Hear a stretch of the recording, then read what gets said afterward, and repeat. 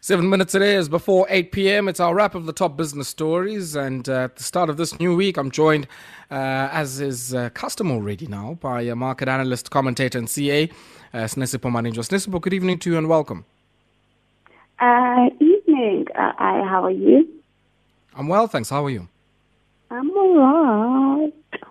Sinesipho, I think a lot of people were out and about over the weekend, and njengoba abanye abantu ke bebe-resta besenza zonke ezinye izinto abezenzayo ngeweekend. It seems that some of the banks, or some of the representatives of the banks, the National Treasury, SAA, and the Department of Public Enterprises were locked in talks. And, of course, still a lot of hush-hush around this. But it seems people were very busy on the weekend, meeting about the future and the fate of SAA. And it seems now that the Treasury, if it is to guarantee part of the 10 or over 10 billion rand needed to restart the airline, is going to have some strict conditions. I don't understand why. I don't know. I'm indifferent to that. I'm a bit. You're indifferent about the conditions, or about what? Them asking for conditions. Them asking for conditions. Bottom line, SAA owes creators money. The government either needs to make right or not. This for me is a very, very simple discussion. Make right or liquidate. Those are the options. It's make right or liquidate.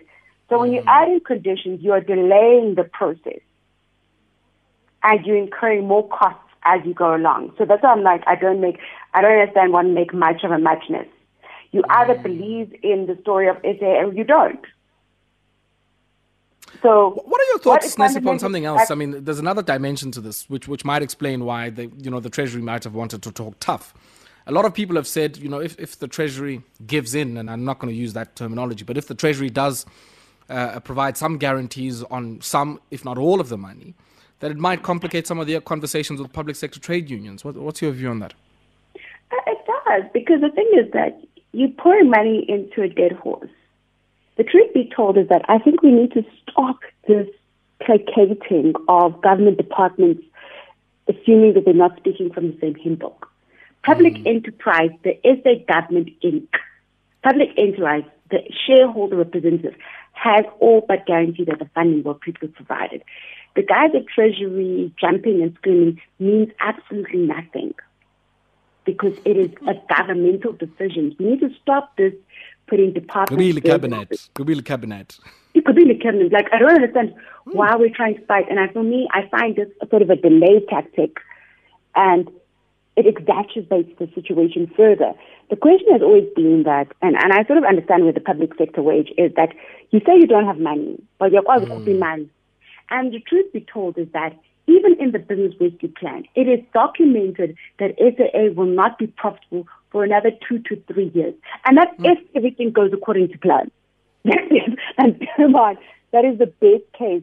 So it's very... So we must, what does that mean? Does that mean this, if indeed it does go through, is part of many, many other successive bailouts? Because, if you're going to be sort of cash flow negative for the next few years or so, there will be some expectation that some of that has to be taken up either in direct cash injection or even, I guess, contingent liabilities by way of guarantees. Yeah, I remember the rescue plan talks about a ramp-up process. And also in light of COVID-19, they had to change the mechanics of the plan to take in consideration the fact that people are not going to Terminal A. There are no Terminal A activities. So they had to just sort of restructure and just relook at the airline, sort of create a lean structure for the airline going forward until the numbers pick up from a travel perspective. But again, this is a governmental decision. There's no good guy versus bad guy here. The shareholder has spoken. The shareholder representative has written a letter in black and white saying that they will support the airline. This diddly-daddling in the last minute is both destructive and it puts taint in the entire business rescue process. You see the counterparts at Count A, we're in implementation stage. I'm hoping because it literally is once the commitments are made, we go into execution mode. So I don't understand why we are still we're trying to add conditions. What conditions are going to help? Please pray God, what conditions are going to help? We know there's early retrenchments that's going to happen. There's voluntary retrenchment process that's going to happen. We know that they're going to be cutting the number of fleets. We know there's going to be cost cutting. What other more can they do? Like, break it down. What more can they do? What more and they can do? Yeah, we'll certainly wait to hear from the National Treasury what some of their views are. It seems, even last week, all we talk about is in the aviation sector, because the other story I want us to take a look at is what's happening at SAA Technical. Now, aside from, discussions with their sister company Mango, they also are now faced with a wage dispute where they've said they're only good to pay a quarter of their workers' salaries at this point. And as you can imagine, many of those workers are very unhappy with that. Yeah, so SAA Technical is a subsidiary within the SA Group. SAA Technical makes just like money. Mango. SAA Technical actually makes money. Because it services everybody. I mean, it maintains everybody's fleet. So yeah, it actually makes money. Now, the question is that when you're in a group structure, people are just not paying you. That is literally just what it is. They haven't been paid by Mango. They haven't even been paid by SAA. British Airways, Comair is not flying, so they're closed. They're out of it. So they literally just haven't been being paid. So fundamentally, that is the issue, and ultimately, it's a cash flow issue. In that, it's a technically, what you would call. I don't mean to use the word technically. They're an essential service. Basically, yeah. I can't fly. Yes, they're an essential service. So if they're not getting the cash flow, and people are still flying out, what much can happen? This for me is a very, very simple thing. And also talks to the problems of group entities. They literally just haven't been paid. So and maybe here's the other dynamic to this, right? That it seems all of this is happening at a very sort of high level, the palace politics of it. But if the strike goes ahead at SAA Technical, what implications is that going to have for the aviation sector more broadly at a time when, some of their clients need to be making money in order to pay them? It's quite simple. Ain't nobody going to fly. It really is not even a high grade answer. Ain't nobody going to fly. Nobody. How? And I think it needs to be done. I think there's little insult about not paying your group entity. Because ultimately, SA Technical survives on being paid. So if you're not paying, what much can happen? And the fact that they had to go through the effort of, and I applaud the management of SAA Technical, the fact that they withdrew services this weekend, and that had a whole issue with Mango being grounded. It was needed to be done. It was needed. Ain't nobody going to fly. Ain't nobody. You guys are not listening. You're not paying. So, Sinesipho, we're going to be speaking to the DPE later on in the show, under the microscope this evening. And I'm sitting here asking myself, all of these players are part of one group structure and group entity. Surely when there is an impasse like that, there is a role for the shareholder representative, or even, I guess, the board of, an SAI board, administrators, okay, or the business rescue practitioners. But surely the shareholder representative should intervene in a way that, one, keeps the aviation sector going, but also resolves some of the short-term cash flow issues that SAAT is facing. Really, they're trying to negotiate conditions. Instead of and that's why I was like, for me, I personally wouldn't do the investing in SA. I would let it liquidate. But that's me personally. Because we're now caring about the greater SA Inc. story and the greater social and other enterprise support that SAA provides by flying to certain areas. So I'm not government. You either believe in the story or you don't. I don't understand what is higher grade about it. If the business rescue practitioners, step one, I remember, were like, liquidate. What to Praveen? No. So I will money then. I don't understand that. I genuinely, I promise you, I feel that we are going much in circles and we're delaying There are people whose retrenchment packages haven't been paid, who haven't had salaries because government insists on delaying this process, trying to add conditions, trying to act all high grade. You said a commitment that you'll support the entity. Support the entity. You saw what happened with Comair. Comair, let me give you an simple example. Bidvest was one of the biggest shareholders in Comair. Bidvest was like, man. Executives pour in money. They opted for it. If you believe in the situation, you actually just have to put in the money. Some people, and it literally, there's nothing wrong with walking away. And for me, I literally say, SA technical management was spot on. They were like, actually, we're not being listened to. Ain't nobody going to fly. Ain't nobody. When I say no, SA technical does it for everyone. I want you to understand. Military, private, commercial, private jets, nobody's flying. Ain't nobody going to fly.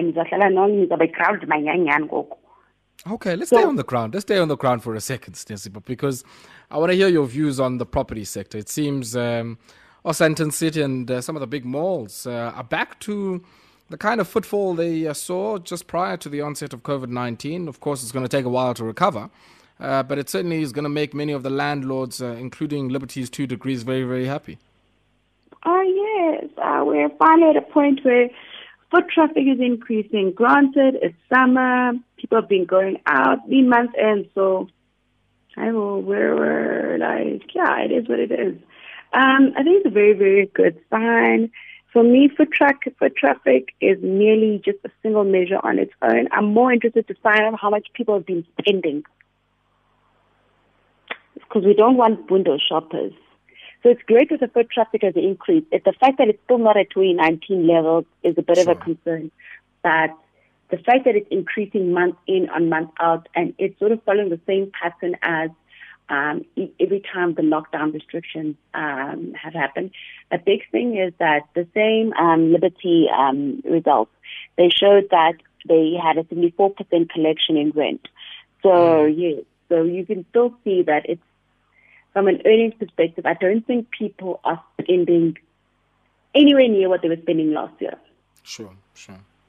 Yeah. And how long do you think? I mean, how long do you think you'll see their collections recovering there? I mean, we saw in the aviation sector people saying they'll only get back to 2019 levels around 2023. When it comes to occupancy and I guess some of the collections, what are you expecting here in the property sector? Around about, I think I give them until March, so I'm giving them in December, but then it all depends. Property is a bit of a strange one, and as well as the aviation, it's all a bit of a strange one, especially with COVID. So every time you think the recovery is coming, speaking at a second wave, it sounds mean when I say we have to revert for what's happening in Europe and the fact that they're going back to lockdown. And Tina, we've been behaving the same way. If you check out social media, we've been behaving the same way the Europeans were behaving in summer. We've been out there. It's like the same script of the same movie, just in slow motion. Yeah, and that's the thing, and that's also the thing. So as much as people say, oh my God, when will the recovery happen? For me, I will start plotting a recovery path the minute I know there's a vaccine and there's a timeline for that. Because that's when you can actually start plot. Because the truth be told is that we can't be indoors forever. See, as Tanda isn't. So we want to be there in the streets. But also those valela, no big valela, because we don't want to listen. And that's for me, I think the critical impasse is that it's very difficult to plot a recovery path. I've been attending webinars. I've looked at the numbers, and I find it difficult at this point to plot accurate recovery path because I believe there's still so many unknown variables, and we are dealing with a pandemic that seems to metastasize in terms of effect and reach. At this point, yeah. Just a last question, I guess. Unfortunately, we have run out of time. But the last question on my end, I mean, a lot of people were talking about a consolidation happening in this sector, sort of retail property where, some of the guys who are not going to make it out of this COVID-19 moment are said to be gobbled up by some of the larger real estate investment trusts. Have you started to see any of that, or are people just, I guess, holding out until things change? I think we're going to start seeing it. We're definitely going to be starting to see it. I will say, though, I will say things. Sorry though, that the thing that's disappointing to me personally is that the truth be told is that the public sector in South Africa has been living shame, guys, in terms of the way they've structured. Rentals have been high, they've been escalating year on year, and it's reasons why property sector for a very long time was the best performing sector in the JSE. Unfortunately, the current structure of how property sector is managed and the rates they've been pushing through, that it's no longer, that model is dead. Like, yeah, that model Let's leave is it there. Let's leave it there. And that's a silent moment or silent note of death. But as always, a pleasure to check in with you, and thank you very much for taking time out to speak to us. Cool. All right, then. That there is Sinesipho Manilla, your market analyst, commentator, and CA, speaking to us this evening about the happenings in the world of aviation, in particular in the national carrier, and also, a return to some semblance of normal in the retail property sector. Let's take this brief break now. When we come back, we catch up with Zwelinzima Vavi, General Secretary of the South African Federation of Trade Unions, and we get a sense of the rolling mass action that might see us in the next few months. Stay tuned.